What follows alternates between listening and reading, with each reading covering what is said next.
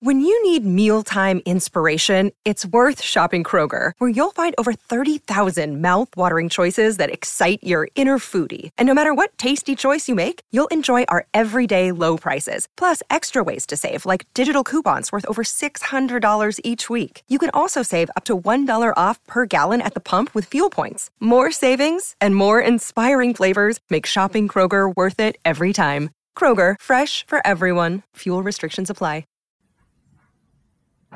Hey everybody, welcome to the inaugural episode of the It Never Rains on This podcast. It is March the 1st, 2022. I am Hithladay. I am the managing editor for Addicted to Quack. It's a website. Joining me this week is Slurms Matt Court, one of our great writers for ATQ. How you doing? I'm well. Yourself? Not bad. Can't complain. So the most recent article that you wrote for the site was a preview of the softball Mary Nutter Classic, which was sort of hit or miss, no pun intended, for the Ducks. How'd it go? Well, it went okay. The Ducks struggled with the games that we sort of posited they would struggle with, which is the first two against number 18 Northwestern and number 16 Missouri. They lost both of those games. Nice, close, tight game against Northwestern, where the Ducks only lost 1-0, and then they played Missouri and lost 6-2 in that game. So they struggled a little bit with offense, only 2 runs in those 2 games, where they've been averaging closer to 10 runs a game previously in the season. But of course, early in the season, you're facing a lot of teams that are sort of just trying to figure out who they are and how they're going to gel. So running up the score on them is a little bit easier than it can be against teams that have figured that stuff out and have high quality pitching and high quality hitting. The Ducks then went on to sweep the last 3 games that they played in the tournament against Seattle, Cal State Fullerton, and Long Beach State. They won those games by a combined 17-3. The only close one was Cal State Fullerton, which was a 4-3 Duck victory. So I suspect that Fullerton's not a half bad team, though. No. That's actually sort of an impressive win. Yeah, no, it's they coming into the tournament. I would say they were the third most difficult, and definitely rising close to the level of some of the first 2 games as far as their ability to play softball, and they showed that, I think, in the game against Oregon. And then the Ducks closed it out. I think they probably got a lot of value out of this tournament. They probably learned a lot about their team and what they have to do to continue to win as they move through the rest of their schedule. Especially when they get into the Pac-12, which, as we know, is historically extremely difficult conference to win in. Now, so next weekend, Oregon has a trip to the East Coast. They're going to start off with a single game against North Carolina Greensboro, and then they're in the Carolina Classic. They open with Penn State on Friday. We'll see how that goes. Again, everything's a road game early on in the softball season. You have to go where it's not raining all the time, as it has been here with our lovely atmospheric river over the last. I don't know what you're talking about. I'm sure you don't. Yeah, it rains everywhere but on the podcast and in Autzen Stadium, obviously. Correct. So, but I'm looking forward to the season. I think Oregon is hopefully what's going to happen is they'll use these games to gel as a team and figure out what the best way is for them to win games going forward, and then be able to execute that going forward. It will be interesting to watch them in this North Carolina swing. There's a couple of games on ESPN Plus, and then the rest of the games we haven't found out if they're going to be televised yet. It's sort of hard to believe that you'd have two Power 5 teams, Oregon and Penn State, playing each other with without a single camera. So we're gonna have to keep our eyes on that to see what kind of television options there are. What do you think about strengths and weaknesses of the softball team? I think they're a very good hitting team, despite the difficulty that they had early on in the Mary Nutter Classic of hitting the ball. They've really been able to rack up a lot of hits in most of their games and string them together, which, if you're not a big power team, and I don't see Oregon at this point anyway as being a big power softball team, you have to be able to string some hits together in order to score any runs. And the Ducks have been doing that very successfully. Even in the last couple of games in the Mary Nutter, they managed to plate enough runs to win the games. So to me, that's the strength in the pitching. I mean, I think they've got a very strong, an experienced pitching staff, and I suspect that they're going to continue to do very well. And it was, the first game Jordan Dale pitched against Northwestern, and did very well. She only lost game 1-0, but she went the distance for the Ducks in that game. Yeah, that game was on the bats.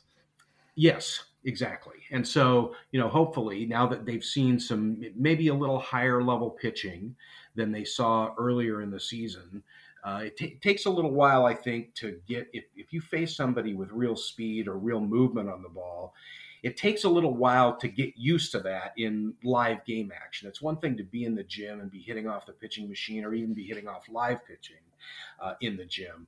But once you get in a game and have live pitching, it's quite a different look. And it takes a while to get used to the speed and the movement that those balls have. Most runs they've given up this year so far was that second game of the Nutter Classic to Mizzou. What do you think went on there?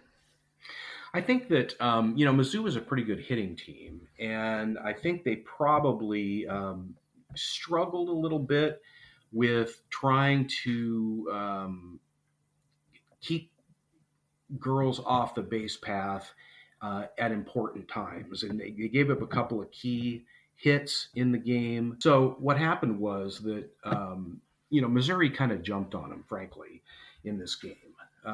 They scored 2 in the first. They scored 2 in the fourth.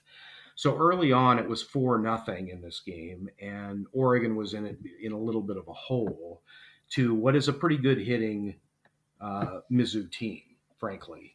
Oregon gave up a home run, and they just never got rolling on the base paths. In fact, if you look at it, they only had 4 hits total in the entire game, and 3 of the 4 came from their first 3 players in the batting lineup: Hannah Delgado, Paige Sinicki, and Allie Bunker. So that's where they ran into some troubles, I think, in trying to. And Oregon also had an error in the game, and so not a lot of things went right. You had a ton of players who went over at the plate, and you're not going to win many games with 4 hits, especially if those 4 hits are not home runs. And that's the place where Oregon has not done very much, is multi-base hits. They don't get a lot of doubles.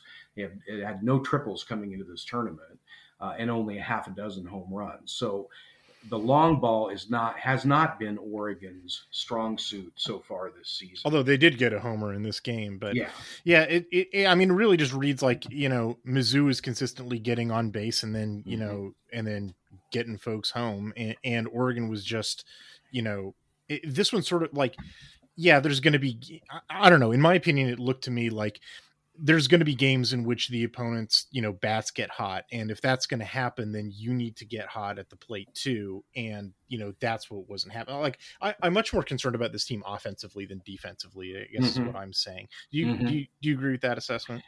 Yeah, they seem solid defensively so far. They have not given up, aside from this game, they haven't given up very many runs in any game. So their pitching and defense seems solid. And against the pitching they faced previously, they were able to string together hits and score runs that way.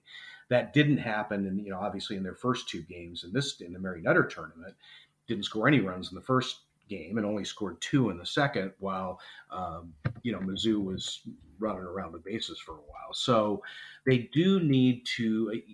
At some point you have to score runs to win games, and hopefully they will figure out how to hit better pitching, because they're going to see it, especially as they get into the Pac-12 conference season. They're definitely going to see high-level pitching in virtually every game, and are going to have to figure out a way to continue to get players on base in order to score runs. If they're not going to hit a lot of 2 or 3 or 4 base hits, they have to do it with smaller ball, and hopefully they'll be able to figure out how to do that.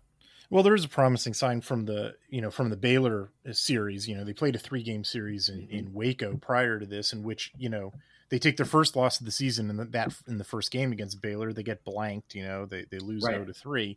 The next game they get 8 runs and a win. The next game against Baylor, they get 10 runs and a Right. win. Like they, give them a little time and they can figure it out. And one of the nice things about Pac-12 play is you see the same opponents. And I think that Coach Lombardi's done a pretty good job at sort of figuring out opponents as time goes on. I think she's a hell of a coach. All right, let's stick with the Diamond. Talk a little bit about baseball. Oregon, the men at the plate have not had a problem scoring runs. Sort of, just absurd, really. Their first game, they played a 4-game series. The first game of the season was against San Diego. They score 1 run, they lose 1-11. By the end of that series, they won the game 21-11, which is like, I didn't know that you could score 21 runs in a baseball game. Then they have a 4-game series they just concluded against St. John's, where they start out with 23 runs. I was just like, okay, I guess this team can hit. Something happened in that. I don't know what happened right before that 4th game against San Diego, but something happened. Yeah, the disappointing one. Badwater on the site wrote this game up on Monday, the final game against St. John's. It was disappointing in that it was only 6-0. It was like, it was crazy. They wound up sweeping that series. It's something like 52-9 or some crazy thing, score like that. Yeah, they scored 21, 23, and 16 in the first 3 games. That's just huge offensive production. Yeah. So, we will look forward to those, the bats going forward. They were finally going to be on streaming. They're going to be on Oregon live stream for this series against UC Santa Barbara. And these games are going to be played in Eugene. Actually, they have the next 5 games, those 4 against UC Santa Barbara and a singleton against Portland, the Pilots, all in Eugene. So you can go to the game PK Park, and they're going to be on Oregon live stream so that you can, stream them on your computer. So looking forward to some more offensive firepower. All right, let's take a break.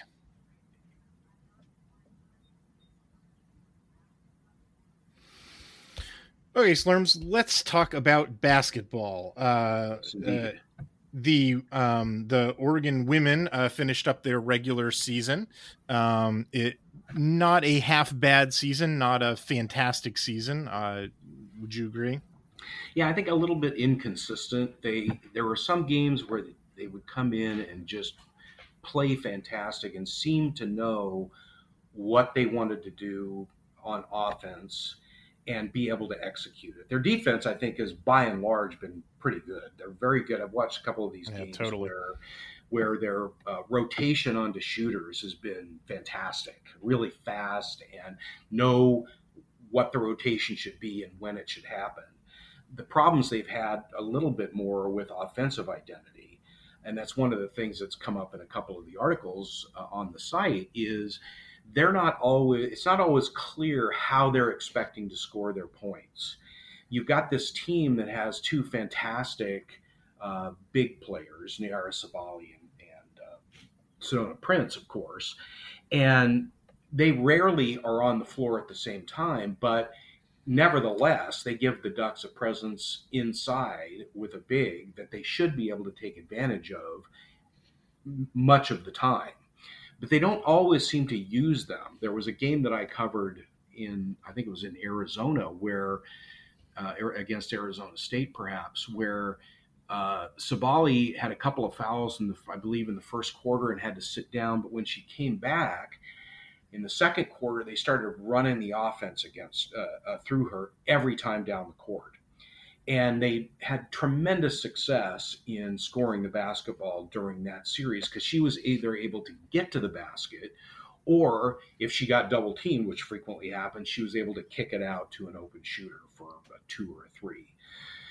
Finding that kind of offensive rhythm has been hit and miss for the team over the last month or so. And unfortunately, and hopefully, they'll be able to get it back here now coming into the Pac-12 tournament. Yeah, it's interesting. I mean, I think that they enjoy a pretty clear advantage over most of the field, in the Pac-12 tournament. Simply because I don't know if you just roll through their schedule, like their losses are to ranked teams. Yes. Their wins are, they have very few. I think maybe two losses against teams, that aren't ranked, and Mm-hmm. they have maybe two wins against teams that are ranked. Like they basically on any given game, they're going to beat the teams that they're supposed to beat, and they're going to struggle against the teams that they are supposed to struggle against. Mm-hmm. And it's not a lot of surprises in that sense. The tournament sets up really nice. Badwater wrote a fantastic tournament preview. The bracket just sets up fantastically for the Ducks, because all the tough teams are on the opposite side of the bracket. Right. And Stanford, who's just like this is maybe Tara Vanderveer's best team. I don't know. She's been coaching for a long time. That might be hyperbole. But they're undefeated Right. in conference. It's hard to see that stopping in the tournament. Oregon gets the first round bye. They finished with the number 2 seed by virtue of they beat Utah, and earlier in the year they just absolutely hammered Wazoo, who finished with the 3 seed. They wound up, I believe, with the same conference record, but Oregon obviously controlled the head-to-head, strongly controlled that head-to-head. I mean, that was just a terrible shooting performance by the Cougs in that game. So Oregon doesn't play on Wednesday. They get the bye. UCLA and USC play for the right to play against Oregon. The Ducks handled both the LA schools pretty handily during the regular season, and it doesn't really seem like Kelly Graves is the kind of guy who lets his team stumble with that amount of that much. They're going to have like 5 days off, right? You don't see any problems taking out one of the LA schools, do you? I really doubt it. I think it'll help the team a lot to have this time off. If there's any, little niggling injuries or anything they have, they'll be able to work those off with the training staff or in some other method. So everybody should be basically at full strength coming into the game. And they, as you note, they've had really no problem with either of the LA schools during the regular season. And I would expect them to come out ready to put the hammer down. And so then the next round, assuming that Oregon survives that one against the LA team, it's either Wazoo or, if the winner of Utah versus Cal somehow beats Wazoo, then Oregon would face that team. In their one regular season game against Wazoo, Oregon obviously just absolutely hammered them. I sort of think that was a bit of a one-off, because, I mean, my stars, Wazoo's shooting was just so terrible in that game. And, they finished up number 3 in the conference, in a tough conference, for a reason. I think that'll actually be a game, and I think that Wazoo will probably score more than 30 points. probably. But still, I think that Oregon is a better team than Wazoo, don't you? Yeah, I do. It's hard to tell from one game, especially that game, which I happen to cover for the site. Literally, the phrase WSU miss 2 or miss 3 is, in my notes 50 times during the course of that game. It was really, it almost got to be funny towards the end. It's like everybody in the building knew they were going to miss that shot.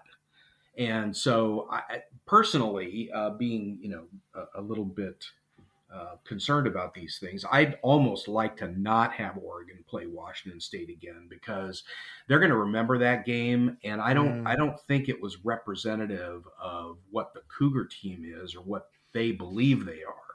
And that kind of thing always concerns me when somebody comes back from that kind of a hammering, that they're going to be super focused to try to win that game. But I think Oregon was superior generally, and is and should be superior to Washington State generally. So I still think they can win it. It's just the karma part of it that I'd like to try to avoid. Well, Badwater pointed this out in his article. I understand what you're saying. The team that I worry about a little bit more, as Badwater pointed out in his article, is that maybe Utah goes on a run, because they finished. They didn't start the season real strong, but they finished up their regular season on a high note. They played Oregon very close. I don't really think they're going to have any problem dispatching Cal. Cal's one of the worst teams in the power leagues. I think the Utah Wazoo game, which, I think that game will be worth watching. I think that will actually be a pretty interesting game. And I actually rate Utah as having a pretty good chance of coming out of that. And I actually worry about Utah a little more than Wazoo, setting aside the karma factor, as you point out. I just feel like Utah was playing stronger ball. Well, you don't want to run into a team in the tournament, especially early in the tournament, that's gotten on a roll that they've continued into the tournament. And that happens all over the place. Yeah. Hot goaltenders, hot teams. Yeah, I know. I've been watching Dana Altman on the men's side for a while now. Right. Yeah. And all of a sudden you go from, there's a lot of discussion of this for the men's basketball team early in the season. It's like, boy, these guys look terrible, but we're pretty confident that Dana's going to whip them into shape by the time the Pac-12 season comes around. And that happened to some degree. They're certainly a better team now than they were in December, for example. But you want to try to not come up against either the best team in the conference, which Oregon would avoid until they get into the championship game, assuming Stanford rolls the top part of the bracket, or a team that just suddenly gets hot. It's like we were talking about with the Oregon baseball team. What happened there in that fourth game down in San Diego that suddenly turned everything around for them at the plate? The same thing can happen in basketball, where somebody clicks, one of your players clicks, and all of a sudden you've got a way to win a game that otherwise nobody thinks you can win. Well, speaking of which, let's talk about the men's side. Men are staggered a week behind the women, so they still have another regular season week to play, specifically against the Washington schools, Washington and then Wazoo. In the state of Washington, Oregon has historically owned Seattle in basketball, both men and the women. You see any difficulty for the men up against Washington this week? It's not very likely. They beat the Huskies substantially, 28 points earlier in the year. They had a closer game in Eugene against Washington State, but that was a makeup game, I believe, and it was played on a Monday. So say what you will, that's the third game in. They had played Stanford and then Cal, right? And Monday. You can kind of give them a little bit of slack on that one for it having been as close as it was at home. But I just don't see either of those teams as being real threats. Now the question for the men's team is, what are they playing for? Obviously you want to play to win every game. Every athlete knows this. The question is, what can they do? Is there anything they can do to be able to get into the NCAA tournament? And as I understand it, they're still in the first four out, which means they're only a short distance away from the last four in.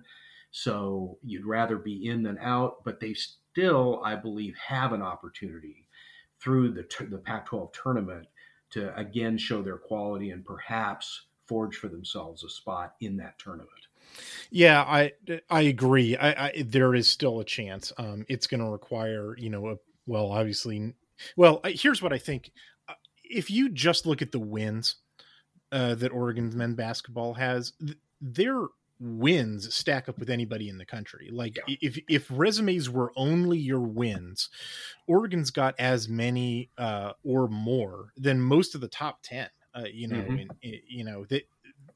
They've went out and bagged some pretty good teams. Yep. It's just what's really killing them is these humiliating losses to bad teams. Yes. Like the game right before that Wazoo makeup game that we were talking about was that they just got throttled by a terrible Cal team. Right. They lost. They got swept by Arizona State, which is not a great team. And then they come back and they play Arizona super close and they play USC, super close. Like those two games are decided by a combined 4 points, right? They beat UCLA, twice. They beat, USC earlier in the year. I really like, this is going to sound maybe a little strange, but I kind of want Oregon to play in the Pac-12 tournament like nothing but good teams, because I feel like Dana Altman's going to get them up for them, and I feel like, you know, the way that Oregon's going to get in is by, you know, like, look at how many great teams, you know, we took out, and like, and if they, you know, they don't win the tournament and therefore guarantee themselves a bid, you know, if they go out at the hand, you know, if they lose to Arizona by a couple of points, like, I can live with that as long as they don't go out in the first round losing to Oregon State. You know what I mean? Like, right. Yeah. That's the challenge for them, is to make a splash and have at least one good signature win against one of these great Pac-12 teams. But, you know, the kind of the problem with the Pac-12 on the men's side, it's sort of true on the women's side too, but I mean, it's even more true in my opinion on the men's side, is that the bad teams in the Pac-12 are appallingly bad. And, you know, Oregon just absolutely cannot survive, you know, a loss to an appallingly bad team. Like, that's it, you know, we're all done, you know, whereas I think, you know, they beat it, you know, if they beat Washington State and the regular season strong, you know, get a win or two against, you know, a high quality team, and then lose against a high quality team, to, you know, I kind of like their odds to make the tournament, frankly. You know, it would take, you know, some folks who are also on the bubble to slip up, you know, like Louisville, Virginia, but those are always possible in the ACC tournament, right? Like, sure, you know, that's a, you know, it's a killer conference over there.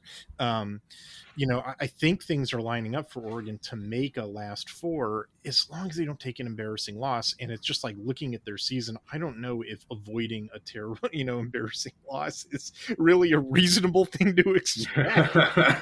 Well, at some point you have to use some criteria, and you get down, right. You know, you can't just use great wins and or terrible losses. At some point you've got to, you know, you get down to rolling dice or something to figure out which of these teams is better than another. But hope, you know, or you're right, Oregon has played up to the level of its competition or down, and there are teams that do that, and they don't do it every time. But they've shown, you know, even the loss to USC the other night and the loss to Arizona were very close games, both of which Oregon could have won.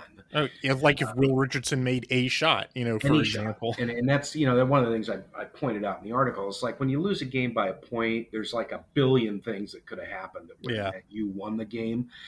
So, you know, I don't want to put it all on Will's shoulders, but I mean, of all the things that could remedy themselves naturally simply by regression to the mean, Will Richardson scoring a positive number of points seems like the most likely of them.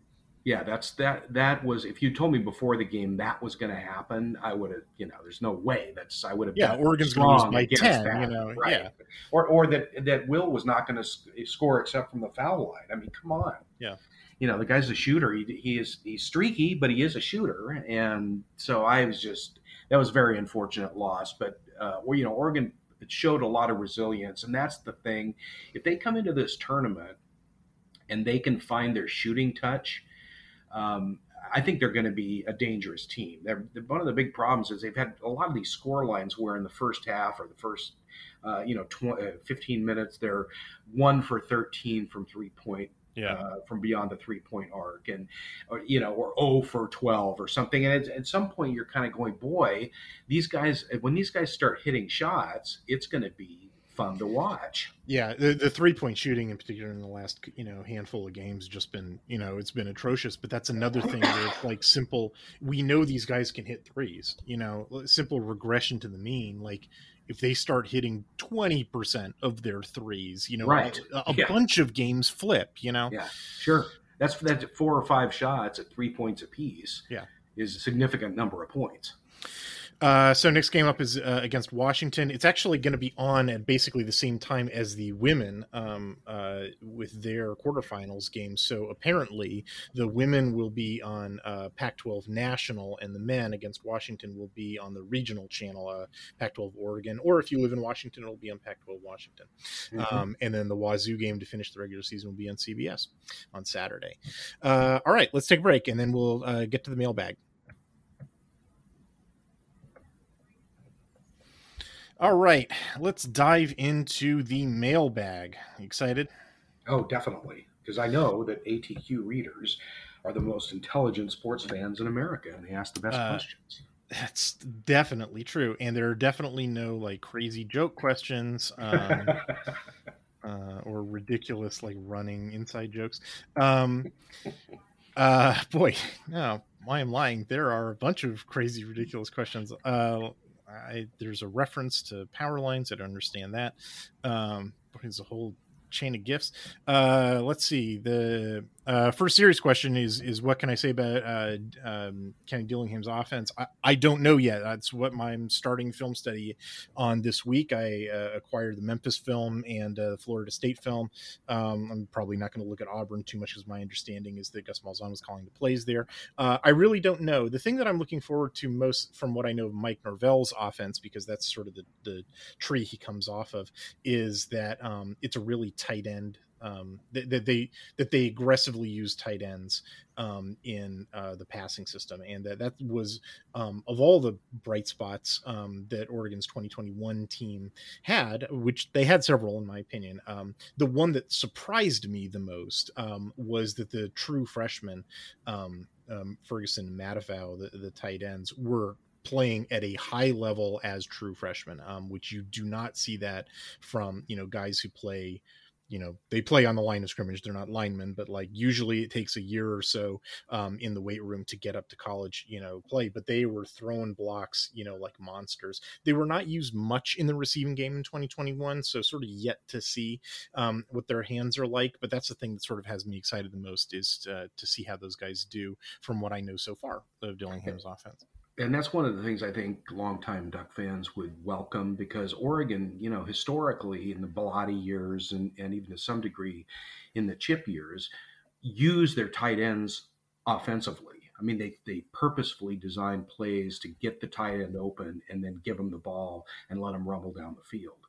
And it was, in many games, very successful. And so hopefully that will be a part of the new Oregon offense.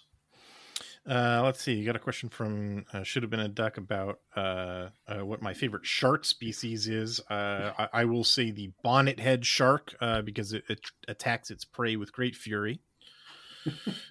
Let's see. How did the offensive and defensive line? Cordial Duck asked a great question. How do Oregon's offensive and defensive line stack up against the conference right now? I'm gonna take a rain check on this question. I haven't really gotten into my previews of all the other Pac-12 teams. We'll have a better idea then. Off the top of my head, I think fairly well. I mean, with the exception of Utah, they didn't play anybody during the regular season, or including Ohio State, in which I thought that Oregon's lines were at a disadvantage, and I see no reason why they ought to change. Now, I actually, to jump down to a lower question, somebody asked. Let's see if I can find it. Double Duck asked specific things that I'm going to be watching for specific units. And yet another Duck fan asked several questions, one of which was if you had one position on the side of the ball that you were allowed to watch in spring practice to evaluate, what would it be? The answer to that question is the defensive line. Not really, because I have questions about whether those dudes are dudes who can get it done, because we're talking about returning players, and I think Oregon's defensive tackles, they were classified last year's defensive tackles, Dorlus and Amavai and Ware Hudson and Christian Williams. Like, I think those guys are really great. I've got no questions there. I think some of the incoming guys are really great. I think that Sir Mel's will be really interesting if he can play right away as a true freshman. I'm also really interested, but the thing that I'm mostly curious about is when Tim DeRuyter came in last year, that's a guy who wants to run a 3-down front. In fact, a front that's extremely similar to the tight front / mint front thing. It's sort of, it was interesting watching his career, because it goes back like 25 years, where he starts out as a 3-down guy who's a 505, meaning that the two defensive ends are directly over the tackles. That's what 5 technique means. But then at some point in the last decade, when he was coaching at Fresno State, he moved him in to be in a tight front type configuration where it's 4-eye, meaning shaded inside, where their job is to close the B gaps. And so it's sort of like there's in that sense, there's a lot of continuity between what Tim DeRuyter wanted to do, what he was definitely doing at Cal before he came to Oregon, and then, was doing at Oregon, and then this new defense that Dan Lanning is going to bring in, but the thing was, and I predicted this before the 2021 season, and it came true, was that Oregon didn't exactly have the body types to totally fill out a 3-down lineman, rotation, a full rotation of 3-down linemen. They had enough dudes to put 3 out, but you got to have more than just 3. Cal found that out in 2020. And so, like, if they didn't have enough dudes, my prediction was, I think they're probably going to do a lot of 2 and 4 down fronts instead of the 3-down front that he really wants to do. And that was exactly what happened. And if you go back and watch the Cal film, it's also what they were doing at Cal once they lost their nose guard, Chris Palmer, at the end of the 2018 season, is that they were like, well, shoot, we don't have enough dudes to play a 3-down front. We'll play some of our downs 2 down and some of our downs 3 down. And then you look at the Tony Tuioti, who was the defensive line coach in 2018 for Cal, and then he's been at Nebraska the last 3 years. They're doing the same thing there. They're alternating between 2 and 3 down fronts. And the thing about the mint front that Dan Lanning and Tosh Lupoi, when he was at Alabama, what they really want to do is we don't ever want to do the 2-down thing. We're always going to be 3 down. And at this point, it sort of requires more explanation than I can do on a podcast. Read my articles. But that, like, I feel like Lanning is going to want to do 3 down all the time. And the virtue of that sort of being, in brief terms, that you can get away with only doing 3 and you can drop 8 if you're doing that. There's no way you're going to rush 2 and drop 9. Like, there's no such thing as a successful system that does that. So being able to always do 3 down, I think, is going to be really valuable. I think, but I'm not sure, that Oregon will have the personnel to always do 3 down. I think one of the reasons that they got Tuioti is that if they have to blink on that question, you have a guy who's experienced at running a front that alternates between 2 and 3 down. But I mean, that's a big schematic and strategic question that I would like to be able to observe personally, whether or not it's going to be an always 3 down or whether it's going to be an alternating system. I don't know. It is by far the most interesting question. This team doesn't have a lot of questions, really. Let me get your opinion on this one, Slurms. It seems to me that other than that sort of like schematic question, and then the obvious question, which is the quarterback, it seems to me like this team doesn't have any, significant questions to me. Does it to you? Well, they've lost some people. There's been some turnover due to the coaching situation. Some people left, some other people showed up, and more may show up as we go forward. They seem to have recruited well in positions of need. They have a lot of high quality players coming back from the previous year. So I don't know, other than, the sort of general broad questions that all fans have about the team, the new coaching staff, about their ability to, as to adapt to what the personnel are that they have available, to coach players up into positions that they need to have them in. Those are the sort of overarching questions, I think, that we're going to find out. You can have great players, as we've noted before.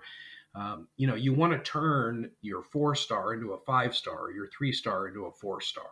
And having a coaching staff that can get that accomplished is very important for Oregon particularly, although in the past that was the hallmark of the program, was we took players that nobody else wanted or somebody that was a 2-star and turned them into fantastic college football players.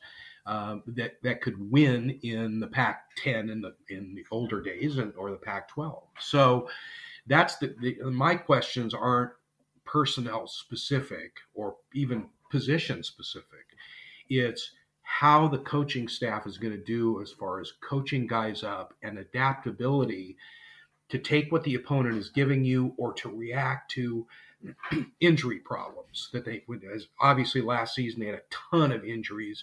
Very difficult to react to. At some point, you just run out of bodies, period. Yeah, that was very clear. But if it's only 1 or 2 injuries, can you change configuration or can you coach somebody up to fill in for that spot, and the team doesn't miss a beat going forward.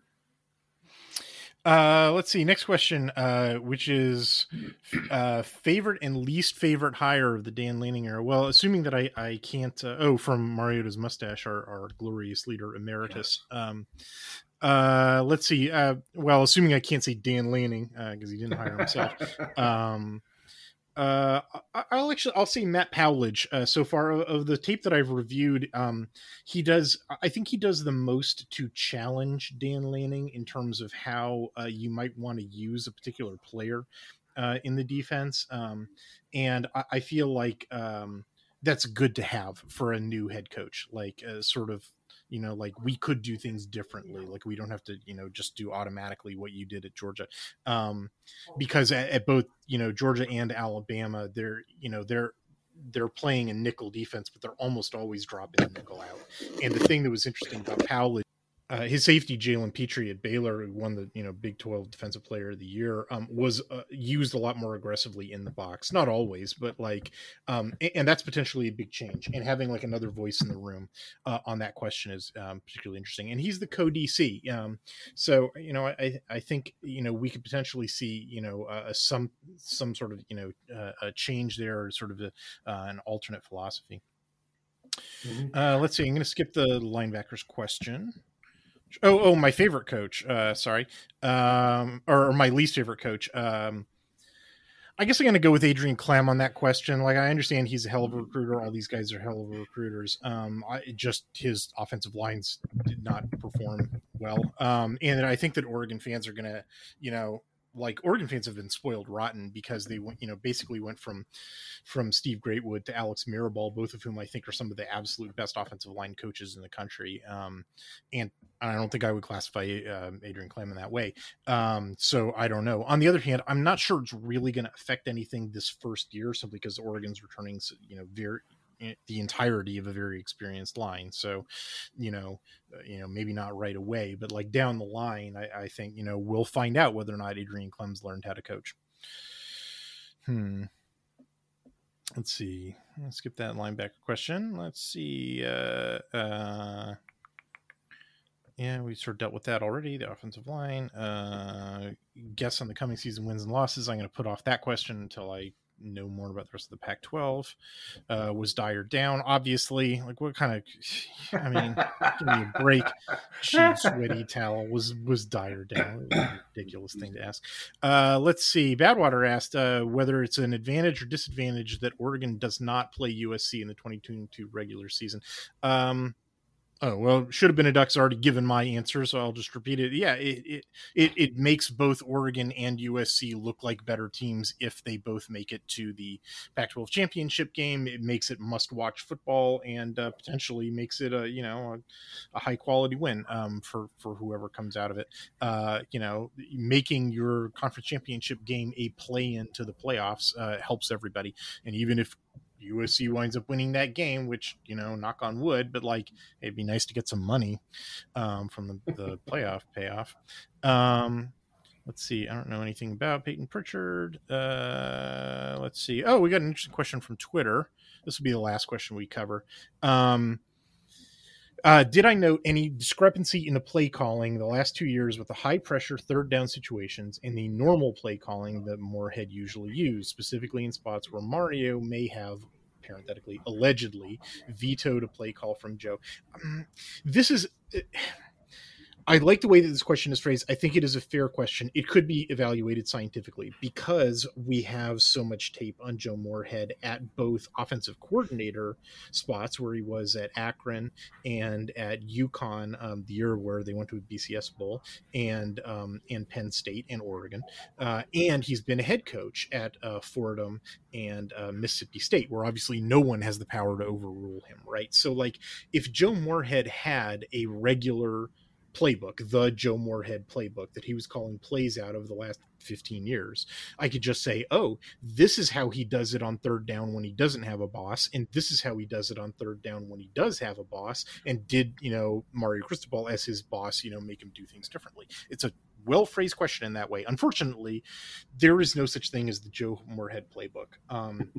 That was the thing that really, jumped out at me and kind of knocked my socks off when I wrote that article back in January of 2020, when I went through his previous film, was that if you didn't know that all those teams that I just mentioned had the same play caller, you would not suspect it at all. Like, he completely rewrote the playbook. I mean, completely. Like, UConn's using a fullback, man. Like, I mean, like, I saw everything from like pro sets, definitely the rise of the RPO. All of that doesn't happen until late in his career. In case anybody's like, Joe Moorhead has always been running the RPO. Nope. Like, that's a relatively late thing in his career. It's he's done spread stuff extensively. It's just, I still can't conduct that experiment because I don't know if what he was doing at Oregon is because that's exactly what he wanted to do, or if he was being pressured from the top. I simply can't answer that question simply from looking at the film. I wish I could, but I can't. I guess I would say, I would say a couple of things. Number one, one of the fan theories that I think is very wrong about, Oregon's putative offensive struggles in 2021 is that they were, constantly running the ball into the linemen's butts, and that must have been Mario Cristobal forcing them to do that.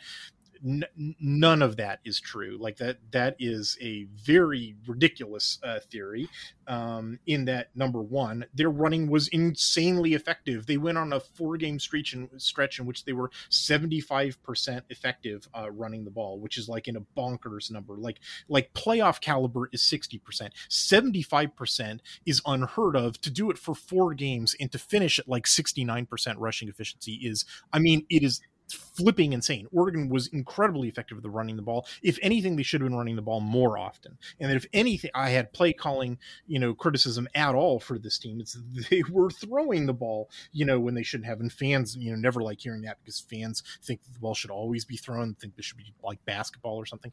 So, the idea that like, Mario Cristobal, because that's the one where fans, sort of like connect the dots, like, he's a meathead offensive lineman, and so he wants to run the ball all the time, and so therefore that must have been the thing. And it's like, that doesn't like that double doesn't make any sense.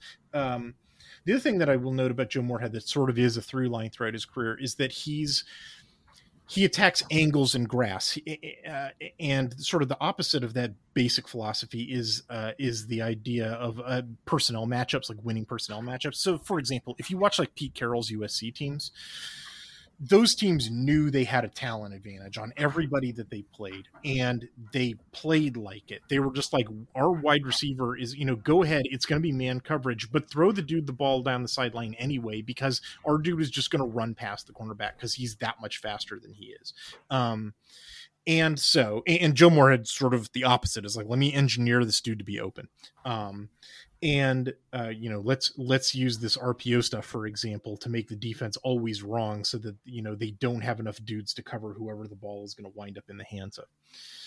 And so if you had a theory that Mario Cristobal was overriding, Joe Moorhead in a particular instance, you might think that like he would insist on no, we've just got better athletes than they do. Let's run plays that take advantage of that, Joe, because I'm a great recruiter and I believe in the talent that I've recruited, and I don't want to do your silly engineering open grass stuff.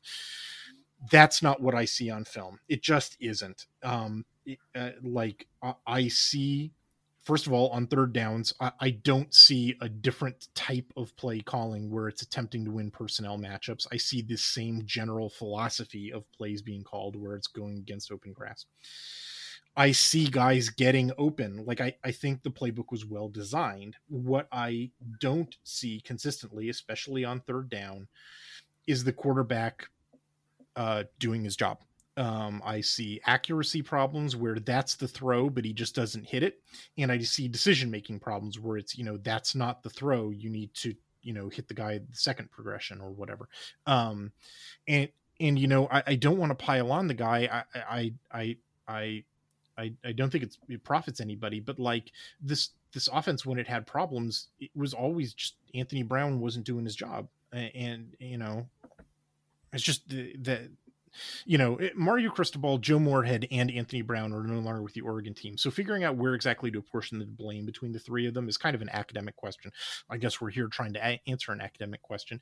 It's just not what I was seeing. I was just not seeing Joe Moorhead be a screw up. I was just not seeing any real evidence that Cristobal was trying to interfere with it. What I was seeing real evidence of was that's the throw, make the throw, Anthony. Oh, you didn't make the throw. Well, I guess they have to punt.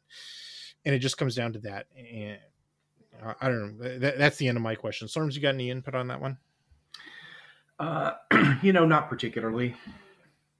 It's just it's unfortunate. And frankly, and the other thing about Anthony Brown is we're never going to know, because that guy's film at Boston College was doing exactly what I was crying out for all year long, which was push the ball downfield. And then he didn't have it for the entire year until the second half of the Alamo Bowl, where all of a sudden he gets it back. And it's like, it's the most frustrating thing in the world for a film reviewer, because our mantra is, the best predictor of future behavior is past behavior. And all of his past behavior would have predicted different stuff. And, I don't know what it's about. My best theory is that while Joe Moorhead is a good play caller and that Mario Cristobal is a good CEO, that Joe Moorhead is not a good quarterbacks coach. I think there's actually a lot of evidence if you go through his career and look at some of his other stops on that question. And that Mario Cristobal's blind spot as a CEO is recognizing when he doesn't have a quarterbacks coach, because I also think that's true of Marcus Arroyo. I don't really think that the play calling for Marcus Arroyo was terrible. I did think that the quarterback performance was super inconsistent, and that does come down to the quarterback coaching.